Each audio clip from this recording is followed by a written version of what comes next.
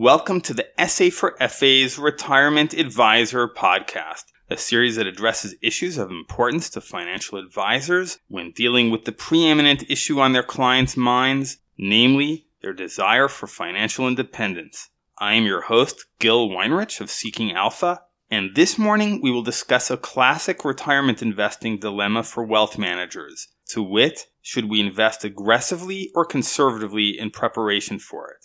We'll get to that in a moment, but first, this word on behalf of our sponsor, Nationwide.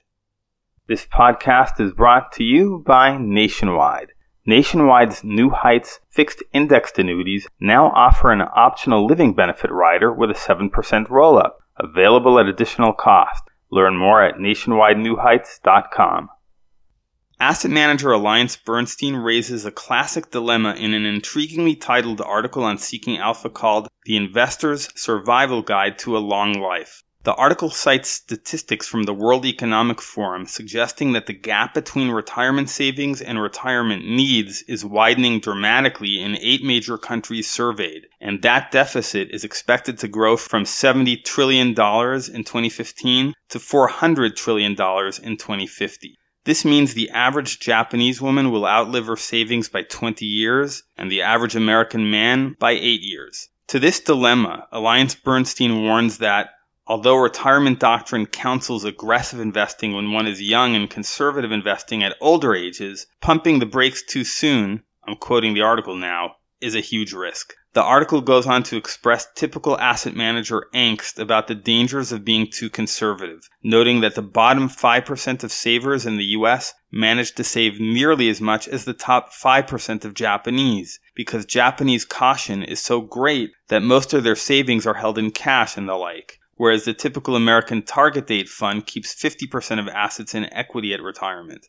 I see a problem with AllianceBernstein's thinking on this, and it's not at all because I think people should keep all their money in cash like the Japanese. By the way, I recommend you read the AllianceBernstein article. It's well written and an excellent survey of the problem. Back to the issue at hand. To Americans, the Japanese look awfully and self-defeatingly conservative. But to the Japanese, Americans look like cowboy investors bronc riding and goat tying at a rodeo. AllianceBernstein fully acknowledges that aggressive investing is problematic. For example, they cite research showing U.S. investors tend to chase returns, and in so doing, end up capturing just 50% of market returns over a 25-year period. It's just that not taking enough risk, especially among younger investors, is the greater risk, says AllianceBernstein. The problem as I see it is that aggressive versus conservative investing is a false dichotomy. I argue frequently that it's the investing process that matters. I actually believe that you can be and should be aggressive and conservative at the same time. I've actually seen some experts say this is the worst thing to do, implying that it is impossible. But I learned nearly 2 decades ago, when I had my second child, that a person can function at 2 different speeds simultaneously. I'll skip the parenting lesson, but for investors, what this means is having a large enough amount of cash to cushion investment losses and having an even larger and asset class diversified risk portfolio to profit thereby during the majority of times when it pays to take risk. If you're okay making less than 100% equities portfolio in good times and thrilled to be losing less when others are losing a lot, such a system can work very well. AllianceBernstein recommends a low-vol equity strategy, and I fully agree with them. That approach really does enhance the smoothing of returns, but advisors would be doing their clients a favor were they to help them smooth returns even more. Our investment process shouldn't pose a choice between cowboy aggressiveness and Japanese cautiousness.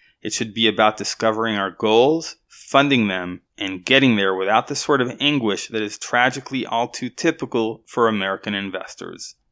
Thanks for listening. If you found this podcast useful, consider passing it on to one other advisor. Also, feel free to contact me at gil@seekingalpha.com if you have feedback or requests.